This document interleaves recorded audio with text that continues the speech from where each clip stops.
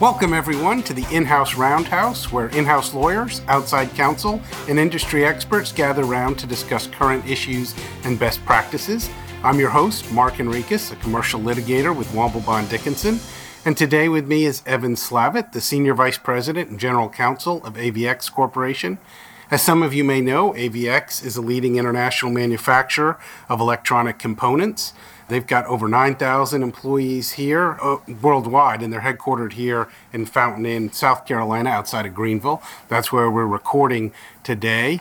And Evan, thank you very much for being here. It's my pleasure.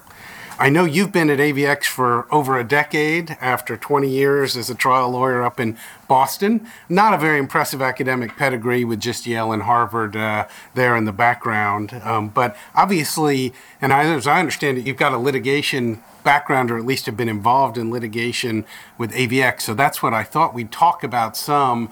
I think a lot of in-house counsel have some concern about litigation. They tend to come from that transactional background, and they know it's not something they want to do, and sometimes have issues managing it. So I thought it might be helpful to do a podcast with someone that's had some of that experience and kind of talk through that litigation process. Yeah, that sounds good. I think I bring an interesting perspective to this because I was a trial lawyer not just in private practice, but I was also a trial lawyer with the government.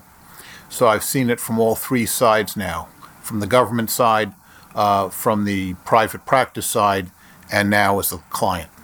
That's awesome. We also have Brad DeVore here with us recording today. Brad is one of my partners in the Charlotte office who does our environmental work. Brad, I'm glad you could join us too. Happy to be here. And welcome to your first episode of the In-House Roundhouse. Hope to get you on again in the future. So with that in mind, you mentioned those three different things that you can bring. Before we get into some of the practical stuff on litigation, tell us a little bit more about, how you view litigation management generally in terms of the philosophy that you bring and how litigation relates to the role of in-house counsel. Before we get started, I should point out that any opinion or viewpoint I express here is solely mine, does not belong to AVX Corporation or anybody else who works here. When you're a trial lawyer, you get very focused on the specifics of the case that's in front of you. And the result is that you are thinking about winning the case. The goal of the in-house counsel is to try to be one step removed from the trenches, so that you maintain perspective both on the process and on the ultimate goals of the company. So, for example, if you're doing a patent case and your maximum damages are $10 million, and a full range, full attack patent case is going to cost you $15 million, then your job is not to say, how do I make sure we win this case? Your job is to redesign the criteria of success so that your trial counsel knows what they can reasonably do to make this a worthwhile case for you.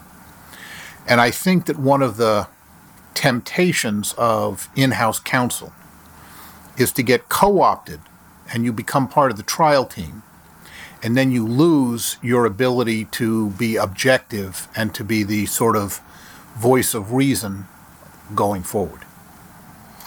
I think that's a great point. And I'm a litigator myself, and I do know, I think most litigators, and Brad would agree to this, we're pretty darn competitive. I mean, I want to win a case, and obviously if I had my druthers, I'd win at all costs. And obviously in today's business world, that's almost never the right strategy. There may be some true bet the company, although I think that's an overused phrase. But I think, my view would be, sure, I'll take 40 depositions if it increases my chance of winning, because what I want to do is win. And I think you're right. You've got to have a check on that and make sure, winning may be good, but at what cost, and what other objectives does the company have beyond winning regardless? Exactly, which is one of the reasons why I try to start out at the very beginning of a litigation by working with the outside counsel to make sure they understand what my objectives are and we have a common understanding of the plan going forward.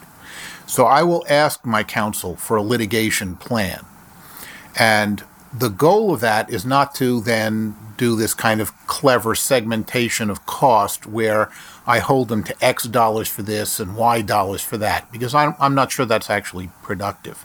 The goal is so that I can see how they view the case going forward, and I can give them my input on what I think the case is about. And to give an example, we had a smallish employment case a few years ago. The amount of money at stake wasn't huge. So I went to the outside counsel and I said, listen, I want you to give me one of your senior associates. And I recognize that guy is not your best guy, because if you were, he'd be a partner. But what I want from you is I want a pretty good guy, because that's all this case will justify. And I'll give you a certain number of hours for general supervision, because I know your firm isn't going to feel comfortable unless there's at least some partner touching this. But I want you and I to agree ahead of time, this is the right level of effort for this case.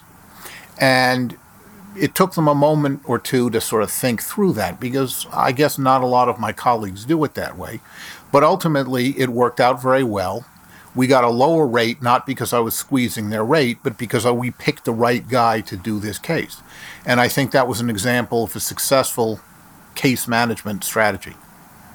I think that is a great tip, and I found that in my cases too, that if you have a candid discussion of staffing, if I put together a budget that has, 2 associates and a paralegal working with me, they can come back and say that, let's not do that. Or do you have somebody at a lower rate? Or why do you have yourself budgeted to do the first draft of the summary judgment brief? Shouldn't that be done, by an associate? And obviously, I've been doing it about 30 years, so now I think I'm better about figuring out what I should be doing versus what other folks should be doing. But I think having that candid discussion up front is a great way to control costs. It isn't necessarily saying you can't spend more than 10 hours on the brief. You're done when you hit the 10-hour bell, which is very frustrating to a drafter, but it's a more collaborative discussion about who should really be working the case. Right, and it also means that I then don't have to micromanage the case, because I've agreed with my outside counsel on the contours of where we're going. And then we can manage by exception, which is then they call me up when things are going differently than we anticipate, and we can have a discussion because we've already established the baseline of what the expectations are. You use the term litigation plan, or the plan for the case, and I've often think what my mind immediately goes to a litigation budget, but it sounds like you may have something a little more involved, or is it the same thing? When you use that term litigation plan at the outset, what are you looking for when you tell your outside counsel, give me your plan? Okay, I want to know, for example, how are they going to approach this? Is the goal to get this case knocked out early? Is the goal to simply narrow the issues until we can get to a reasonable settlement? And then I want them to tell me things like, do they need focused discovery, or is this going to be, a broad along the waterfront kind of discovery? I don't want them to file summary judgment just because the rules allow them to do that. I want them to tell me whether that I think that this is a case where summary judgment is going to be useful either to narrow the issues or potentially win the case. And by cases, by the way, I include arbitrations, because I think the approach should be very similar. So it's more of a discursive kind of discussion where they talk through what they think they're going to try to accomplish at each stage, how they want to approach it. There are very few cases where you say, okay, unlimited depositions. There are some, but it's very rare. The other thing they need to know from me is, what am I trying to get to? So there may be a case that's small in dollar value, but I have a very important policy point to make. So actually we'll be in a situation where they come to me thinking they've got to be very focused. And I say, no, AVX wants to establish this point, and so I can give them more room to work because they understand that there are non-monetary considerations as well. So it's more than here, this much for this item, this much for this item. It's more of a discursive, tell me about your plan, tell me how you hope to accomplish things, where do you see each piece fitting in? And that's why I think it's more than just a budget. It's a plan, it's a case plan. This is how our strategic approach is going to be. That's great. Brad, let me bring you in. I'm interested from an outside counsel perspective, how do you view that that planning stage at the beginning, and what are some things, if you were talking to the outside counsel here, that you may want to see or have concern about? Well, I think it's a great approach because it actually gives us an opportunity to engage with someone like Evan and in a rather deep way into the case at the outset. What are the potential pitfalls? Where are we vulnerable? How are we going to establish those aspects of the case that we feel are important, regardless of what the ultimate outcome is going to be? What I have found, and I've had the pleasure to work with Evan on some matters, is he keeps up with what is going on. He wants to understand how the plan is unfolding and when we may be going in a different direction that he needs to calculate in based on whatever the expectations of the company may be. And as he suggested, we've had at least one where I think while it was driven by the monetary interest, there were also points to be made in the market, so to speak, that I think, weighed into that plan overall. So I think it's an excellent approach, and I have a handful of other clients who take a similar approach, and I have found it to be helpful with them as well. That's great.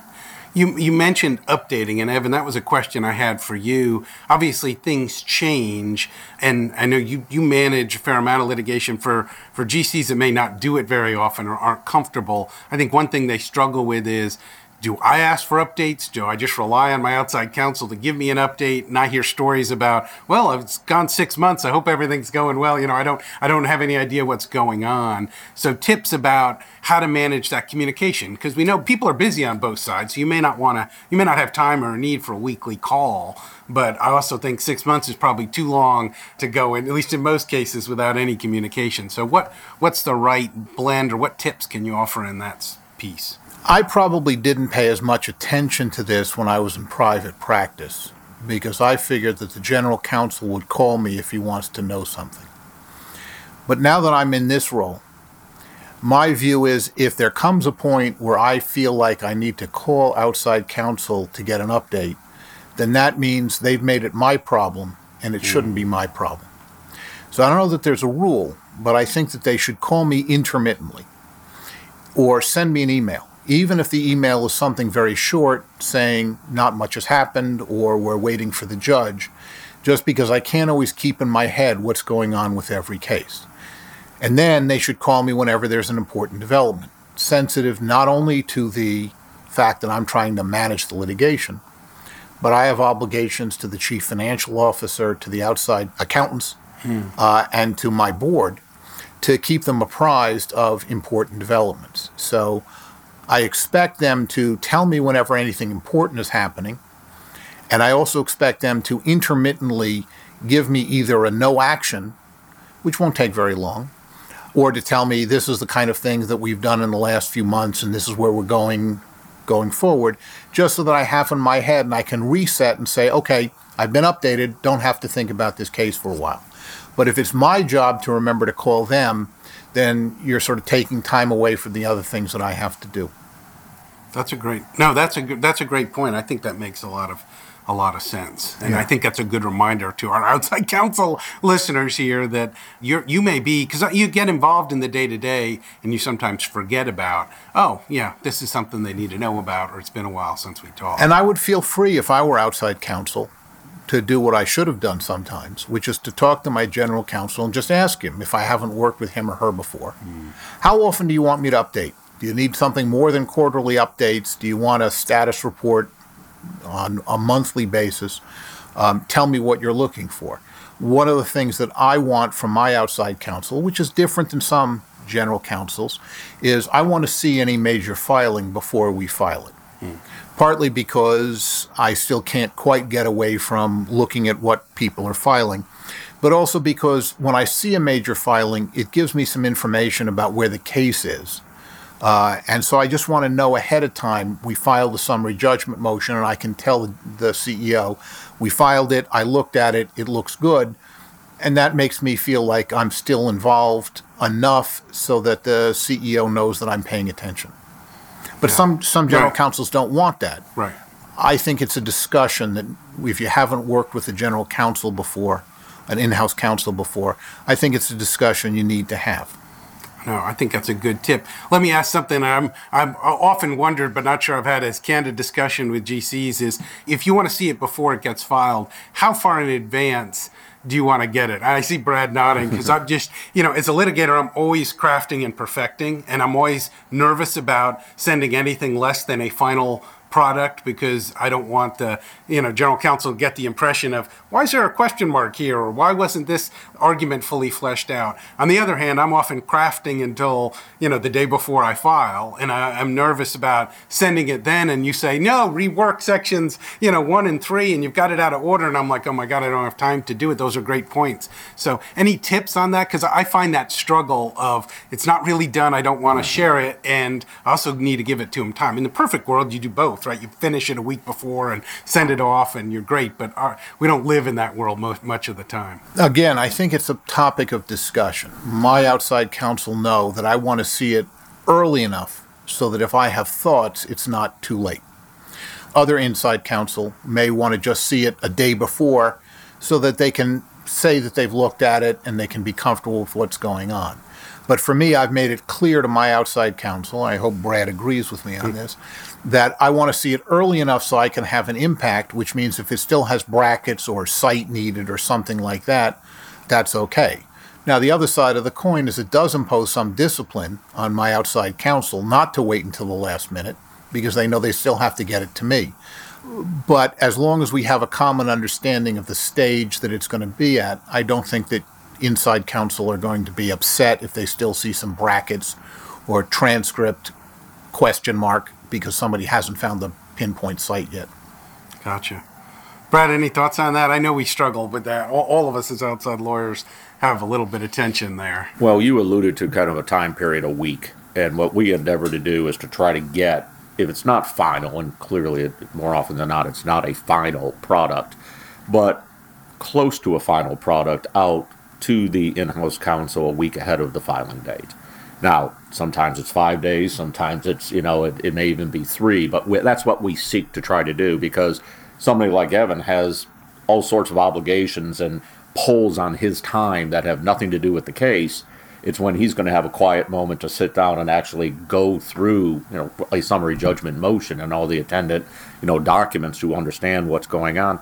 That takes time, and so he may have a pocket one day that he's able to do it. And usually, I think within a week's period, you can probably find a pocket of time in order to do that. If we give it to him 2 days ahead, he might be getting ready for board meetings. He may be, working on a transaction or something, and he really can't, get into the document, which causes stress to him because he wants to be able to do it. And in turn, that stress comes back to us because, he's coming back to us as best he can at the last second, and we're trying to incorporate changes. So I think all around, rule of thumb, if you can get it in, roughly a week ahead of time, I have found that's what clients appreciate. Great.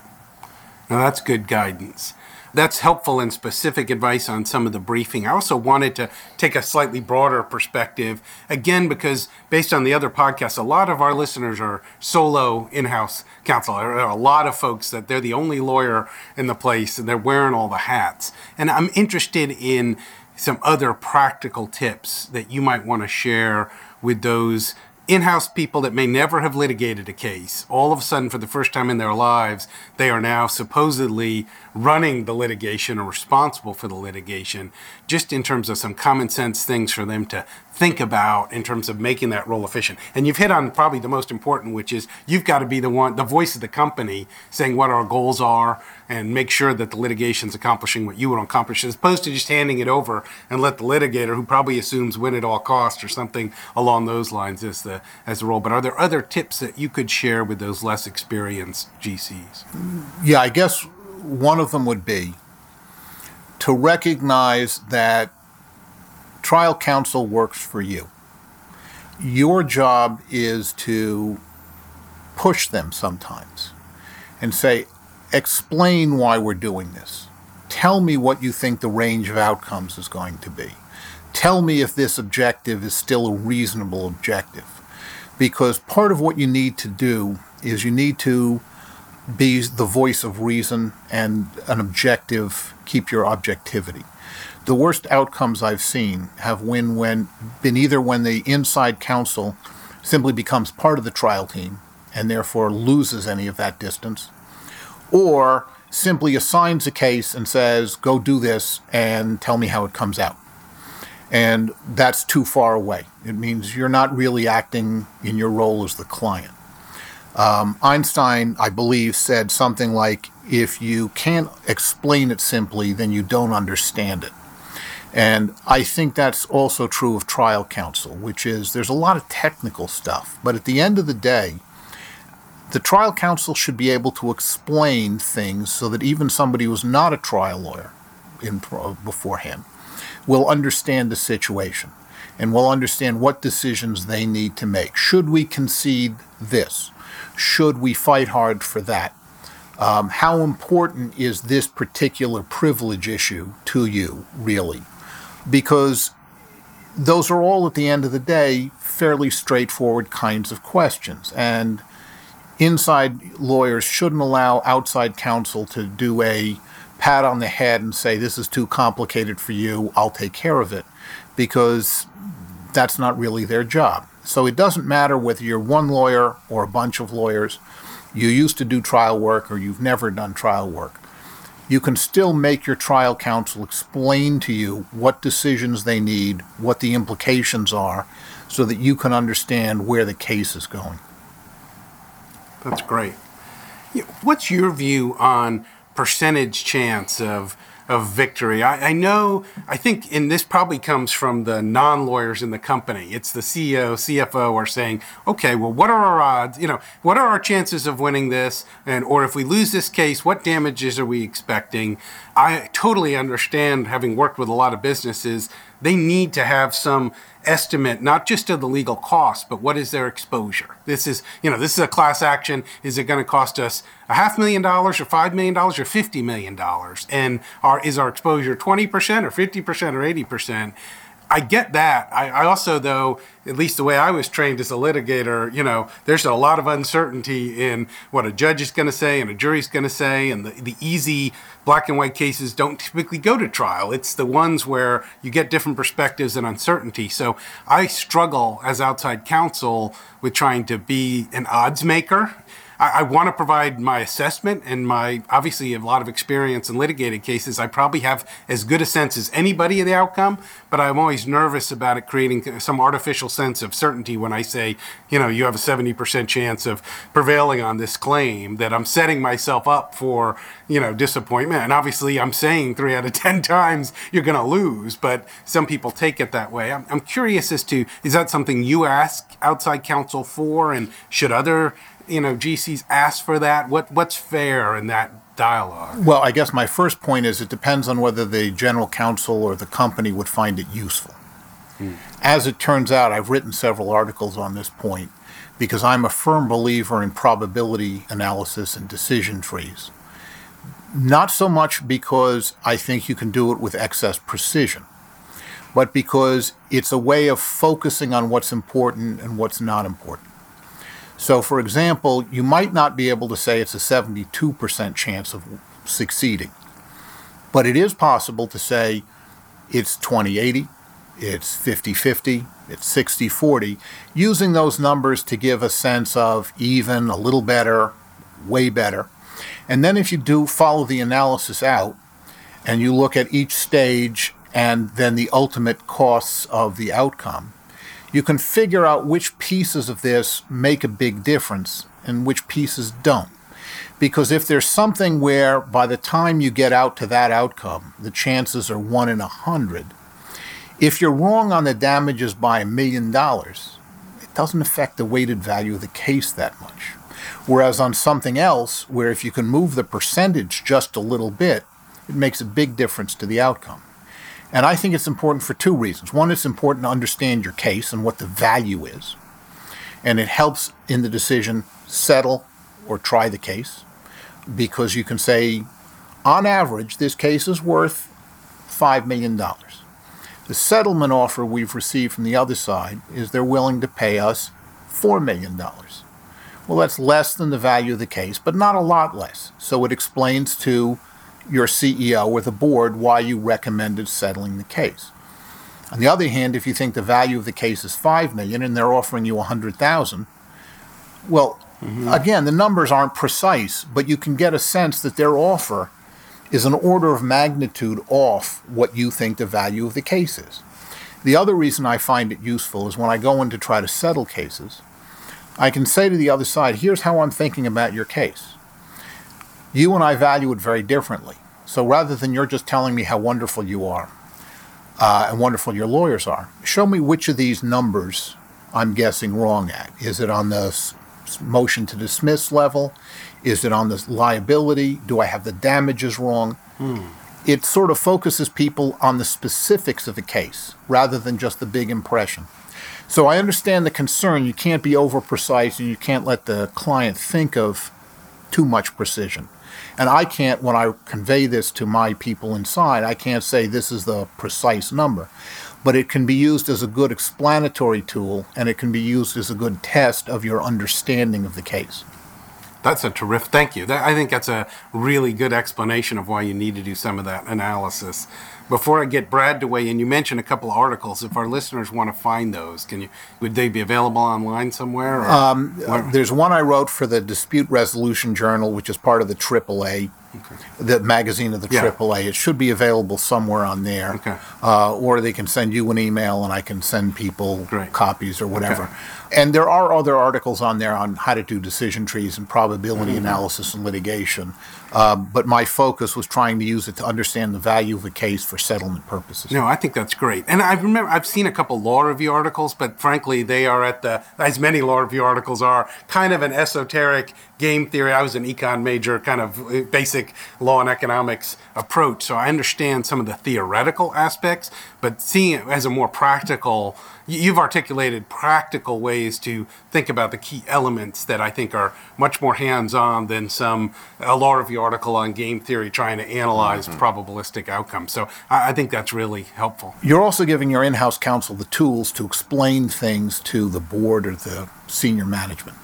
So in a class action case, like the one I worked on with Brad, it explains the probability of a class certification as a separate stage, and it explains why that's important. Because that point alone can decide whether the case is worth $1 million or $100 million. Right. Then you can point to liability and say these are the key issues. Then you can point to the damages issue and say if we can convince the jury that this damage is not right, our exposure is much lower. And so it gives outside counsel tools to give to the inside counsel to explain the case to people who are more businessy people and not lawyery people who may not understand that class certification and liability are whole separate pieces of the case that have different implications for what you're trying to do. That's great. Brad, I know you've done some of that analysis, obviously, the case for Evan and for others. Interested in your perspective on doing it, usefulness, caveats. I find it very useful internally to the firm because depending on what the analysis is, do we need to commit more resources to certain what I'll call pivotal issues?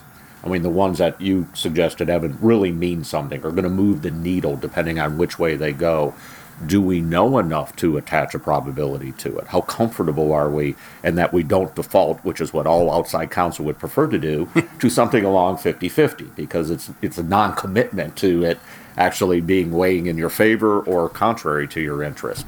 So I find it helpful as an internal disciplinary tool to try to figure out what do we need to focus on in terms of the discovery, in terms of our attack on the case, as opposed to the things that, they're interesting, but they really don't move the needle at the end. And so let's not put a lot of commitment of resources, et cetera, there. That helps us have for a different discussion with somebody like in Evan's position that this is where we're really going to push hard, and it's going to cost some money, but here's the reasoning behind it. So that he's getting the feedback on the plan, not just the probability, but if we put the resources on this particular issue and we achieve that result, it's a game changer. It early on makes it very difficult for them to achieve their goals. Right. So I find it, very helpful to go through that. And there are a bunch of consulting groups out there right now that have their own version of this, and their own little tweak or nuance to it, but I think it's pretty straightforward. And we've actually talked about predictive analytics software that's now getting into litigation, the AI companies that are trying to get into culling all of these data points to come out with this number. I'd be curious, all three of your thoughts on how. I mean, all three of you are very intelligent. You know kind of what's out there. You're not going to naysay simply because it's, it takes away some of the things that you all are doing and know. But do you think that that's a realistic thing? I mean, is that something that we really could see someday where you just insert the punch card and the computer says, no, you ain't going to win?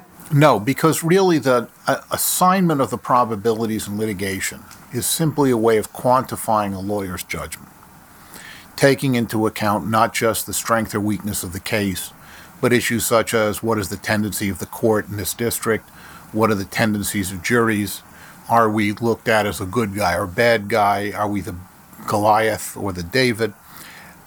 I don't think, unlike in discovery where predictive analytics has gotten a lot stronger, I don't think that this is going to be taken over. The goal, however, is to make your effort commensurate with the case. So you can do a very simple probability analysis just on an Excel spreadsheet. And it's really very simple to do it. You can do a more complicated one using some programs. And then if for a really big case, you can go out to an outside consultant who can do things like do a Monte Carlo analysis where they simulate 1 million events and they see just what would happen and give you a much more robust analysis. But it depends on the case. And even if I just do it on a piece of paper, saying it's a 50% chance of this and a 20% chance of this and a 30%, it helps me focus on what the real issues are. And then I can say it's worth investing another X dollars in fighting class certification because that's the stage, not the liability, not the damages, but that's the stage where it's either $1 million or $100 million. And so it tells me what is the important leverage point. As a non-attorney, like that, I find that absolutely fascinating. I mean, I don't know how much our listeners maybe are familiar with all that, but I think that's absolutely fascinating, that aspect of it. Yeah, I would add, I think Evan's exactly right. You're not going to have AI, at least in our lifetimes, that's going to replace Brad and Evan talking about, okay, in this case, here's the chance of class certification and the impact of that. I do think for listeners that remember the episode with Canal Insurance, they've got a large data set of claims, and they are using AI to process that and say, what are the indicators that create a significantly higher insurance claim? And that's because they've got literally thousands of claims. And I do think AI can essentially substitute in for experienced adjusters to say, okay, I'm learning about these claims and I see which ones blow up. And I do think there's excitement there but you need a big data set for AI. I do think an area that I've recently become more interested in is some of the judicial analytics AI, where they are saying you can now run a database and say in this jurisdiction or even this particular judge, what tend to be how often does that judge grant summary judgment? How often does that judge cite these cases? And I can see as a brief writer and as an arguer learning more about, this judge has cited, this particular Fourth Circuit case 6 times. He really knows it.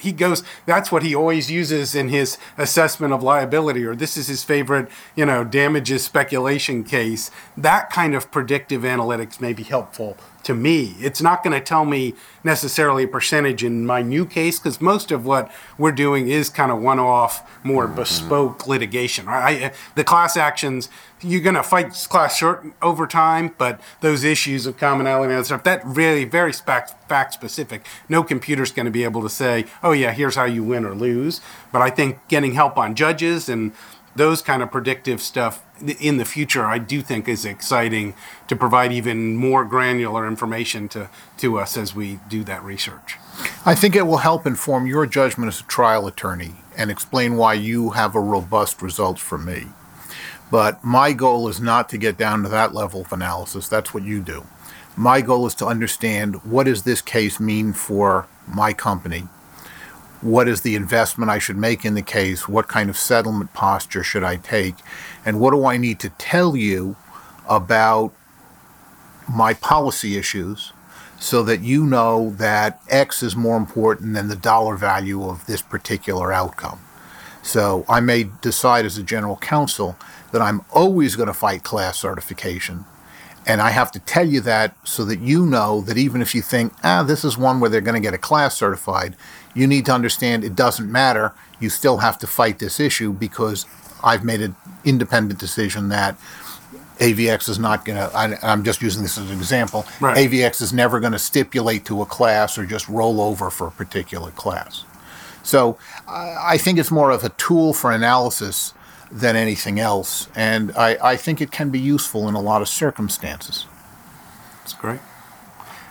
You mentioned working with outside counsel. A question that I get asked a fair amount, particularly again for that smaller company that may only get sued every 4 or 5 years, is how do I select outside counsel? And you've obviously had more experience and worked with different firms and different outside counsel. Can you give some practical tips? Again, a lot of our audience are folks that, maybe have been at GC for 3 years, and this is the first big lawsuit. They may have had an employment discrimination claim, but all of a sudden they've got hit with $1 million commercial case or a class action or an antitrust or environmental, all the kind of the things that bigger companies like AVX deal with routinely. How do they find the best counsel for them? Because they're probably going to get bombarded with, all of a sudden they'll get 10 emails or phone calls saying, hey, I noticed you were sued in federal court. We're really good. How do you, what's the right process for those folks to use? Well, I don't hire firms, I hire lawyers.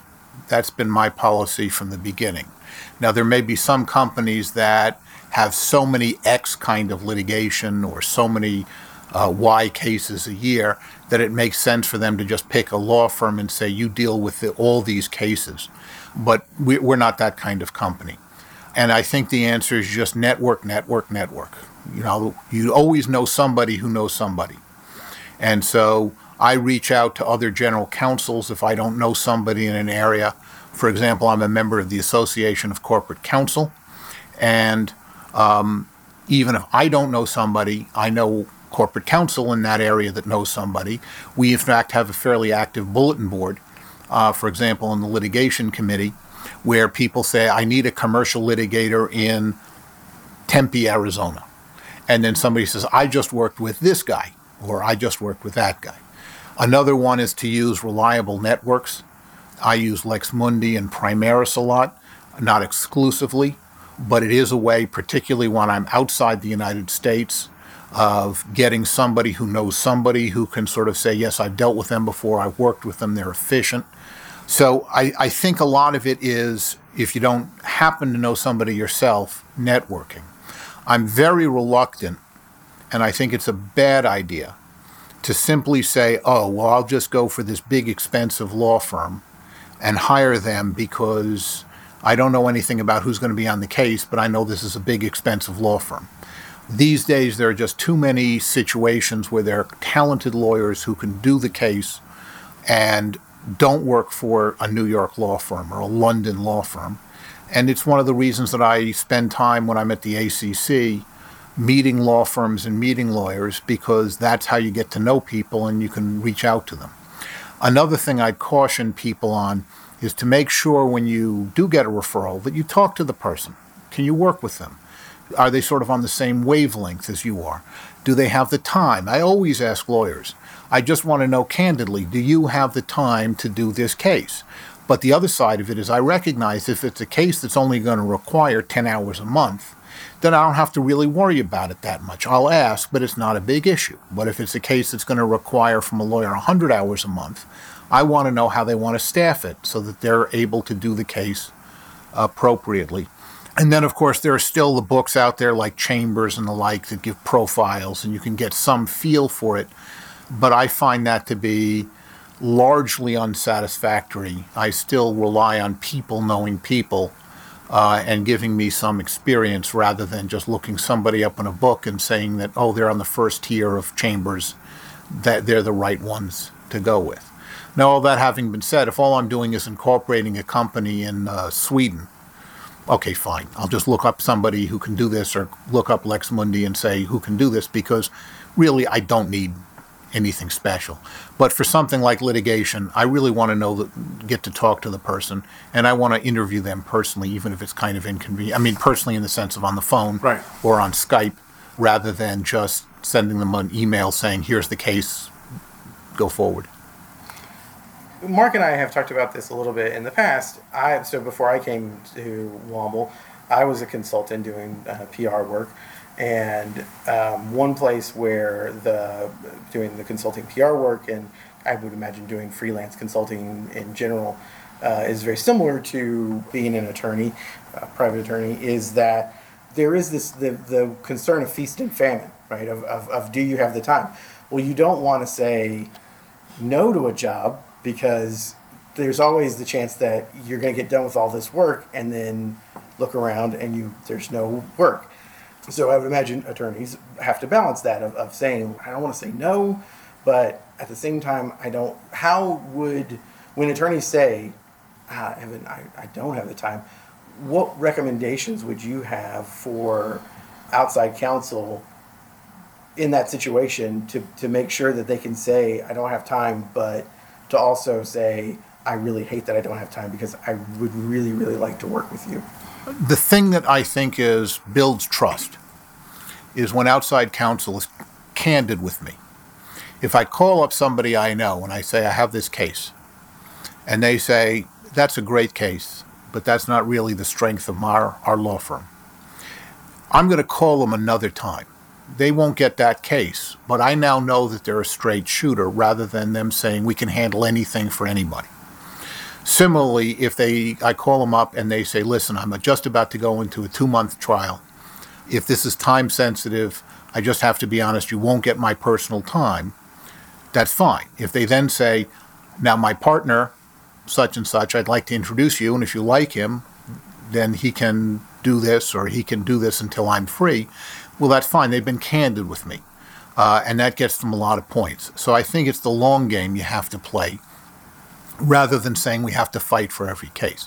But I remember when I was in private practice, there were times when I was too busy, and I was anxious about the fact that I had too much work. And there were times when I was not busy enough, and I was anxious that I didn't have enough work. And there was one afternoon, I think it was a Thursday, where I had exactly the right amount of work, and then it went away. So I understand the exigencies of outside counsel, and I think most inside counsel do too, and they're willing to make allowances as long as you're honest about what your situation is. That certainly rings so true to me. And I recalls a discussion I had with one of our newer associates that just finished their first year, and it's like a roller coaster. It's like, I don't understand. You know, we're so busy, and then all of a sudden we have 2 weeks where we don't have that much going on. I said, that's just part of the life of a litigator, because cases are not evenly spread workload, and cases settle. You may block off all the time you think you need for trial, and then it settles a week before trial, and all of a sudden your calendar opens up, and you just have to live with a little bit of that. It's just not perfect management. But I think your points about being candid with, the inside counsel that's trying to hire you or what's going on is a really good point. And it is about relationships. Certainly the way I try to practice law, and the clients I have are generally clients that have been clients for a long time. You can't view it as a one-shot deal. You're trying to build trust and confidence because you want to be that partner, not just someone that gets handed something and then is gone. So I think That's a good tip. And I don't mind it if somebody calls me up, particularly from a firm that I've already worked with or somebody I've met, and says, I'm just checking in, or here's an interesting article. I don't want to get bombarded, but if they know enough about me and my business so they know I'm interested in this, I'm a big boy and I can stand a little marketing. I don't want to get on every mailing list that your firm has, because then I'm reading a lot of stuff that isn't useful to me. Mm-hmm. But I also don't mind your occasionally reminding me that you exist, either by calling me or sending me a note saying, we haven't talked in a while. Can I call you just to see how it's going? Or say, I just came across this problem. I thought you'd like to know about it. Some of our other clients are grappling with it now. Things like that, I think, are well within the range of appropriate marketing that doesn't bother me. In the same way that if you're going to cross-sell and tell me about this other guy at the firm who's good, well, that's fine, but make sure it's because there's a good match. They know they have something to do with my business. But don't tell me your firm is equally perfect at everything, because then I don't actually believe that what you're telling me is really honest. So, I'm on a lot of mailing lists, but part of it is they customize it.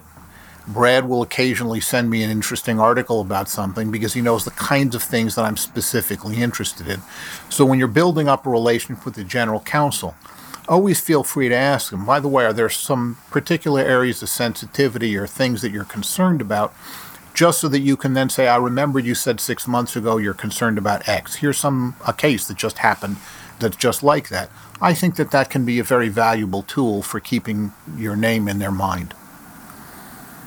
I would just echo, and both of you have said many of the same things. You have to take a long view. Not the immediate engagement, although of course you want to have that, and if that's possible and you have the time and the bandwidth to do it. But the longer view of developing a relationship, I think that sometimes gets lost in the immediacy of I can remember in my practice, we went from sending letters to the film-like facsimiles to email, and now it's, text messages. The information is more and more condensed and less useful, but it's faster. Okay? And so we all kind of get on the space. I think the legal profession, among a select few, is still driven by interpersonal relationship. That level of trust, the confidence you have that somebody has your interest first and foremost rather than their own. And if you can achieve that, I think you're going to do just fine in the legal practice these days, despite the pace and despite all the the things that have just sped it up in a way that instantaneous answers and give me your best estimate. It doesn't need to be perfect. Just give me your best sense. That sort of approach. I think it still really is a matter of interpersonal relationships long term. Oh, I think that's very true. I wanted to ask about fees and legal spend. You can't go to an Association of Corporate Counsel meeting now without seeing topics on, how to manage spend. And, I remember the ACC Value Challenge. Our firm was involved in that. There's been a lot of talk over years about alternative fee arrangements. And some of those can be harder in the litigation context, although I know I've done a few and people have been interested in it.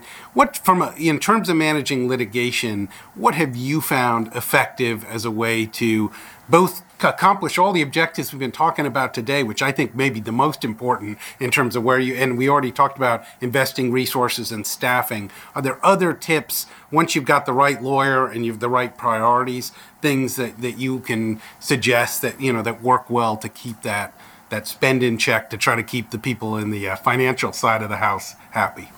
Well, there are several things I do. One is I send out guidelines to tell you the kinds of things that I'm not interested in spending money on, or things that you're going to have to get some exception from me for doing. So I don't like it when two lawyers show up at a deposition, both working for me, unless there's a specific reason why it's really important, or this person is a technical expert or something like that, because that just feels like that's too many people to do one deposition. Different in-house counsel obviously have different points of sensitivity. So I send out the guidelines and I tell them what I need them to do. I also point out things that I don't want to get charged for, often not huge in any particular context, but I don't want to get charged for Lexis or Westlaw charges, because these days that's just overhead. You don't have a law library, you have this. That's on you, it's not on me. So that's one level.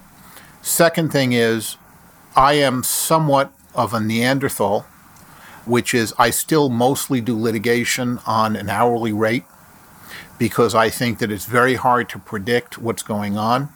And what I need my counsel not just to use that as a ticket to do whatever they want, but to do things like call me up and say, I just want you to know this month is going to be a very heavy month, and here's why. And I can say, oh, okay, so I'm going to get a bill for some huge amount, but it's not going to come as a total surprise to me. Or even if it turns out that it was a big bill, that they didn't call me up ahead of time, rather than it just going into my billing software. So I open it up and I say, wow, that was a lot of money. Mm-hmm. that they call me and say, listen, I just want you to know we're submitting a bill tomorrow that's going to be pretty large, and here's why. So I understand what's going on. The problem I have with a lot of alternative fee arrangements is that, particularly in one-off litigation, it's just very hard to craft. You know, if I were an insurance company, I were giving you 200 car accident cases. We could figure out the average amount, and we could just do something on that basis and then work from exceptions when there's a specific problem. But a lot of, I think more in-house counsel than not, just don't have those kinds of things. So I've always been somewhat skeptical. I use alternative fee arrangements in non-litigation areas where I say, we need to revise this employee handbook. So what are you going to charge us for doing that? That's fine. Or on patent stuff, where we pull hundreds of patents a year. The outside patent law firms can pretty much say it's going to be X cost per patent. But I'm very skeptical at the end of the day about a lot of alternative fee arrangements. One thing that is inevitably a positive is if lawyers look at the bill before they come to me and they make sure that the time entries make sense, that there's enough information about a time entry so that I'm looking at it and I understand it. So I don't want to see 8 hours attention to case because that doesn't tell me anything, and it makes me feel like the person there is not paying attention. And I don't think a lot of senior lawyers teach the junior lawyers to understand that bills are marketing too, and that if you just give me a casual approach to spending my money, I will think less of you than if you are detailed enough so I know what you're trying to accomplish. So it's okay for a file clerk or a paralegal to say attention to filing, but that really shouldn't be a bill that I should, an entry I should see from an associate. The other thing that's a huge positive, in addition to getting meaningful bills that I can actually review, is to do quality control on your own bills. And call me up and say, listen, I looked at the bill and I decided that there was $20,000 of time on there that we're going to write off before you even see it because it just wasn't that productive. That's the kind of thing that, you have to be truthful about it, but that's the kind of thing that tells me there is somebody paying attention. I'm not just the only one reviewing the bills. And that builds a lot of credibility because it means that the firm is saying, well, we're trying to look at the value of this too, and that was too much time. In the same way that if you have to bring a new lawyer in, don't charge me for all the time it takes them to get up to speed on the case. That shouldn't be on me. That should be on you. And those are the kinds of things that make billing much easier, the billing interaction process much easier. And don't add people to a case without telling me who they are and why they're coming on. One of the things that always irritates me is if I see like 11 people working on one case. And I say, who are all these people? Why are they here? And there may be a good reason for it. There may be a tax attorney that had to come in to do a thing. But tell me ahead of time so that I'm not sitting there going through a bill and saying, who's that? Why is that person here? Those are great. And one tip that particularly strikes me is we certainly do, and I know Brad does, get the pre-bills and revise them and write down time that we don't see the value. It occurs to me I often don't do a very good job communicating that to the client. Maybe I've written something down to zero and no charge, but often I'm just cutting off the entries and they just never, the client doesn't know because I don't think to tell them, hey, I took $10,000 off the bill. And you're pointing out, obviously there's value in letting you know, hey, I'm editing it beforehand is good. And I don't, as outside counsel, I don't know that I often don't think about it. I see Brad shaking his, I'm focused on making sure the bill conveys value and is fair, but I'm not sure that my clients all know that I'm doing that. Well, just remember, every month, pretty much, you're sending me a bill. So this is a regular communication. So it's an opportunity to market. Tell me why you're being efficient. Tell me what you're doing to ensure that I'm getting value for my money. Tell me what each of the people on this case is doing by time entries that are accurate and that are focused. And make sure you don't have some associate who's writing with a heavy pencil, because once I start noticing it, I never unnotice it, and it becomes a point of sensitivity. A lot of firms, and I admit when I was in private practice, I didn't think of it as much myself either, miss the fact that billing is as much of a marketing opportunity as all the other stuff you do, because I'm paying attention to it. That's one of the things that I have to do while I'm here. So take advantage of the fact that you have my attention on the bill. Right. That's great. No, I think I'm smiling because that's very true. And I think most of us view it as a chore and something that, oh God, it's the beginning of the month and I've got to, edit this stack of bills I've not heard it referred to as a marketing opportunity. It clearly is. So thank you. I think that's a I super. literally just wrote it down. Yeah, you wrote it down. I think we got to Every share month is a that. chance to market. Yeah, we got I'm to gonna share that with with folks, because that is not a perspective that I've heard of. So, That's and brilliant. I saw you nodding, Brad. Anything you want to add on that? Not particularly, but apart from, I, like you, would not typically, if I had reduced a billing entry or for some work that I just didn't think was particularly productive, to call and say, okay, this is what I've done. What I have historically instead done is reduce it down to zero charge, because I want the client to still see the work that was done.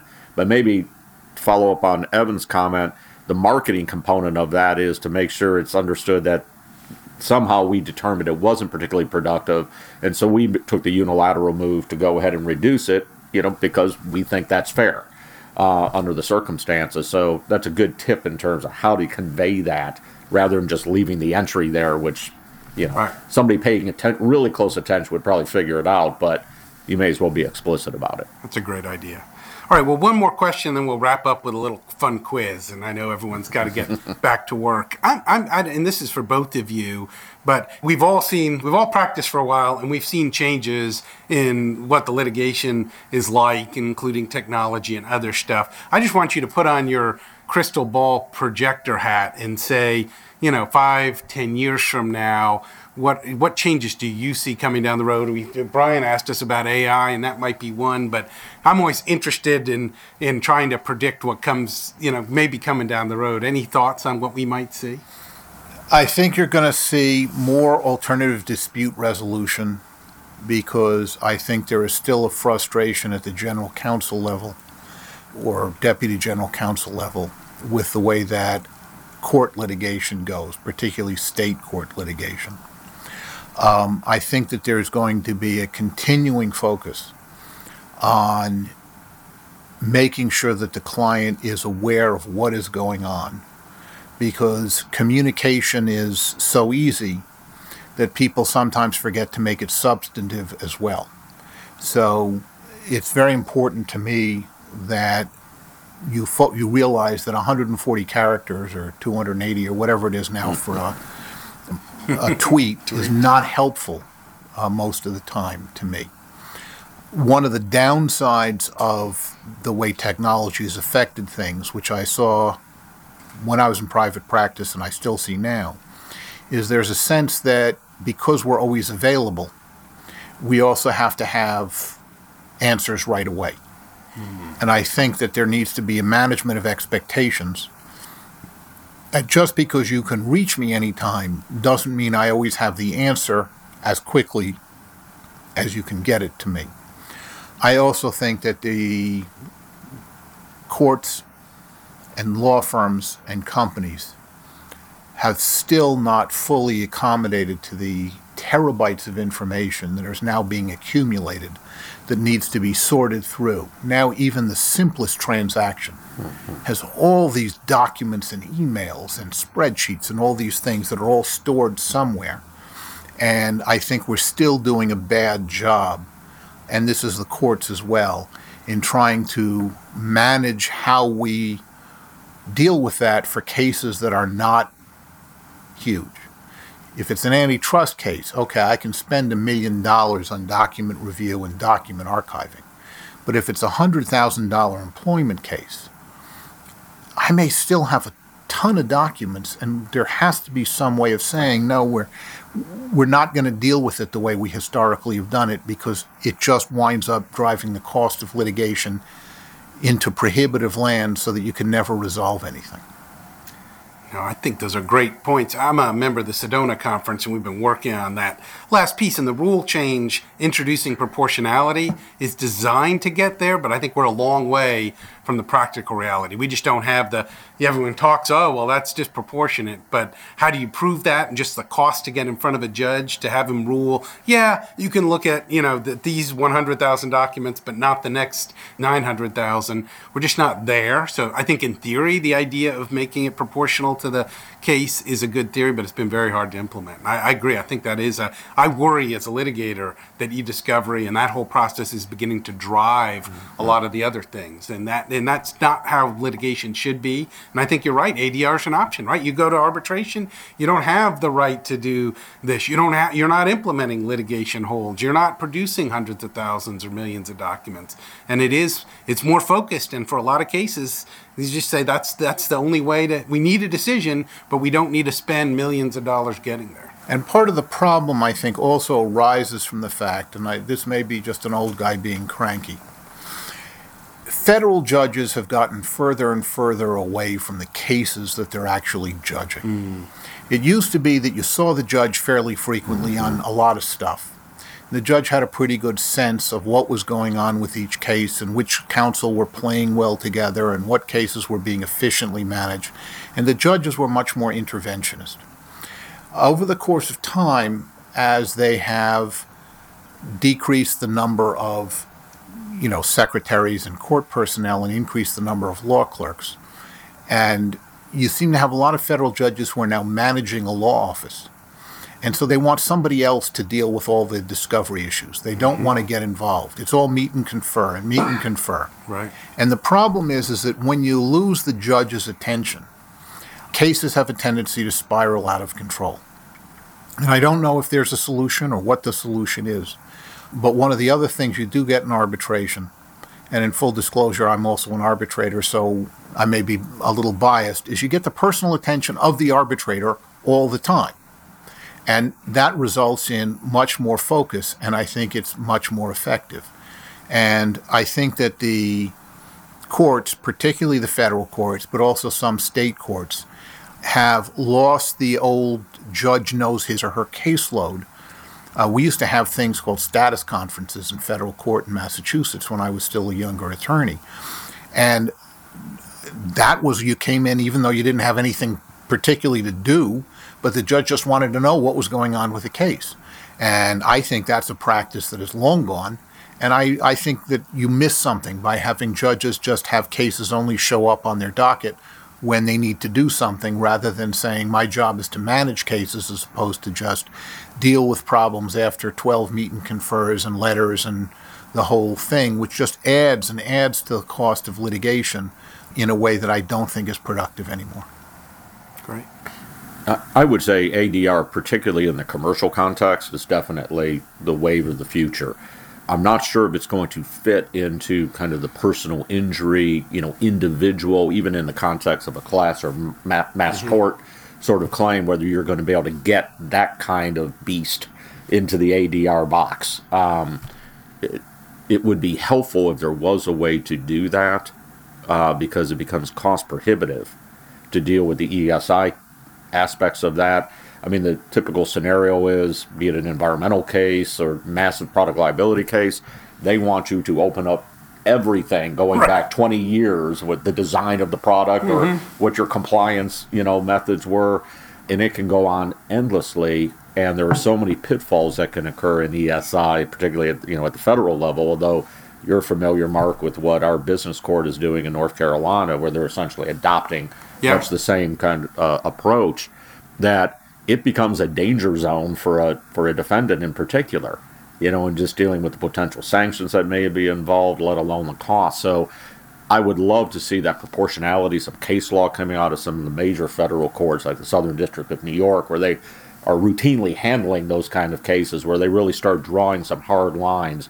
If you've got a case where the exposure is going to be less than $1 million, here's a guideline that says this is about what you're going to allow. Right. Okay. And if it's up this amount, this is what you're going to allow. Something a little more concrete. Otherwise, what we're doing is, as Evan suggested, meet and confer, fight. 9 months later, you get a decision. Maybe you get the magistrate's attention. Right. And it sometimes doesn't provide a whole lot of direction, even going forward. Very true. Great. Well, we're about out of time, but I'd like to end with a quiz. We do a quiz at the end to remind listeners that even though law is serious, business lawyers can laugh from time to time. So we did a little due diligence and understand that in addition to your accomplished legal career, you authored a novel Death of a Prosecutor. So in honor of that book, we decided to do a quiz about famous legal thrillers and their authors. I'll let you try, and then if you need help from Brad, he can be your lifeline.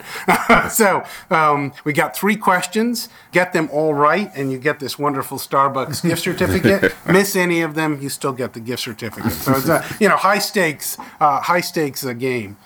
Question number 1. Oscar-winning actor Matthew McConaughey started a career trend of portraying attorneys in movies when he starred as a defense attorney, Jake Tyler Briggins, in the 1996 film adaptation of John Grisham's A Time to Kill. Of Matthew McConaughey's 45 film roles, how many times has he played an attorney? And I will give you 3 choices, so you don't have to come up with the opposite number. Is it 5, 10, or 12? I'm going to go with 5, but I have literally no idea. 5 is the correct Correct answer. answer. I would've 5 gone is the with correct that. answer. Can you name any of them for extra credit? I think he was in the adaptation of a Michael Connelly book. It was about a lawyer who ran his practice from a car. It was like called The Lincoln Lawyer or The something Lincoln like Lawyer. that. The Lincoln Lawyer. That's Ding, the only. ding. That's the only one I can think Well of. done. Well done. So that's right. So he did A Time to Kill and A Lincoln Lawyer that we talked about. The others were Amistad, 13 Conversations About One Thing, and Bernie. Tough question. And our producer, Brian, comes up with these. These are not my brainchild, so I'm always stumped by most of them. Question 2. What John Grisham novel was a best-selling book in 1991 and sat on the New York Times bestseller list for nearly 50 weeks? I want to say Presumed Innocent. Ooh, maybe The Firm. Or was it The Firm? Actually, yeah, Okay. I think you're right. Presumed Oh, Innocent was Not to famous. preempt you there. That was No, that preemptive. was Scott Turow. Yeah, Right. Yeah, Yes, Turow it- was Presumed it Innocent, was but the The fir- Firm was... Yes, that's the one that eventually became a Tom Cruise movie. Yes. Yep. Set Yeah. in Memphis, Tennessee. That's right. Right. And it was his first Grisham book to be made into a movie, and it was very popular. I remember being struck by The Firm just because there's all this inside discussion about being a partner and everything else. I was an associate, at the time, and a brand new associate. I graduated in 1990, so he came out, and I'm reading, and they're flying him down to the Caribbean and all this secret Right. stuff, and I'm wondering, God, when I joined Womble Carlisle at the time, now Womble Bond Dickens, are there going to be these secret things? Are going to be taping my wife and monitoring what kind of car I buy? It's not cool. Little do you know, Yeah, Mark. that's right. Yeah. Now, be interesting to go back and compare. And then our final quiz question is: To Kill a Mockingbird, arguably the best-known American legal thriller, the author, Harper Lee, was close friends with what well-respected writer whose works included the true crime bestseller In Cold Blood? Truman Capote. Ding, ding, ding. Yeah. Congratulations. Well, you have gotten those with a little bit of help from Brad on the second one. All correct. So I'm pleased to give you your Starbucks gift card. And Brad and Evan, thank you so much for talking with us today. I think you've got a lot of good tips for our listeners, and I appreciate that. And I want to remind our listeners that you can find previous episodes of the In-House Roundhouse and subscribe to the podcast on our website at womblebonddickinson.com, or go to iTunes or the Google Play Store or SoundCloud, and you can subscribe there. If you have questions or comments about this episode or ideas for future episodes, please share them with me via LinkedIn or Twitter, or send me an email, which you can find there at our website. Thank you, everyone, for listening. This has been the In-House Roundhouse. See you at the next station.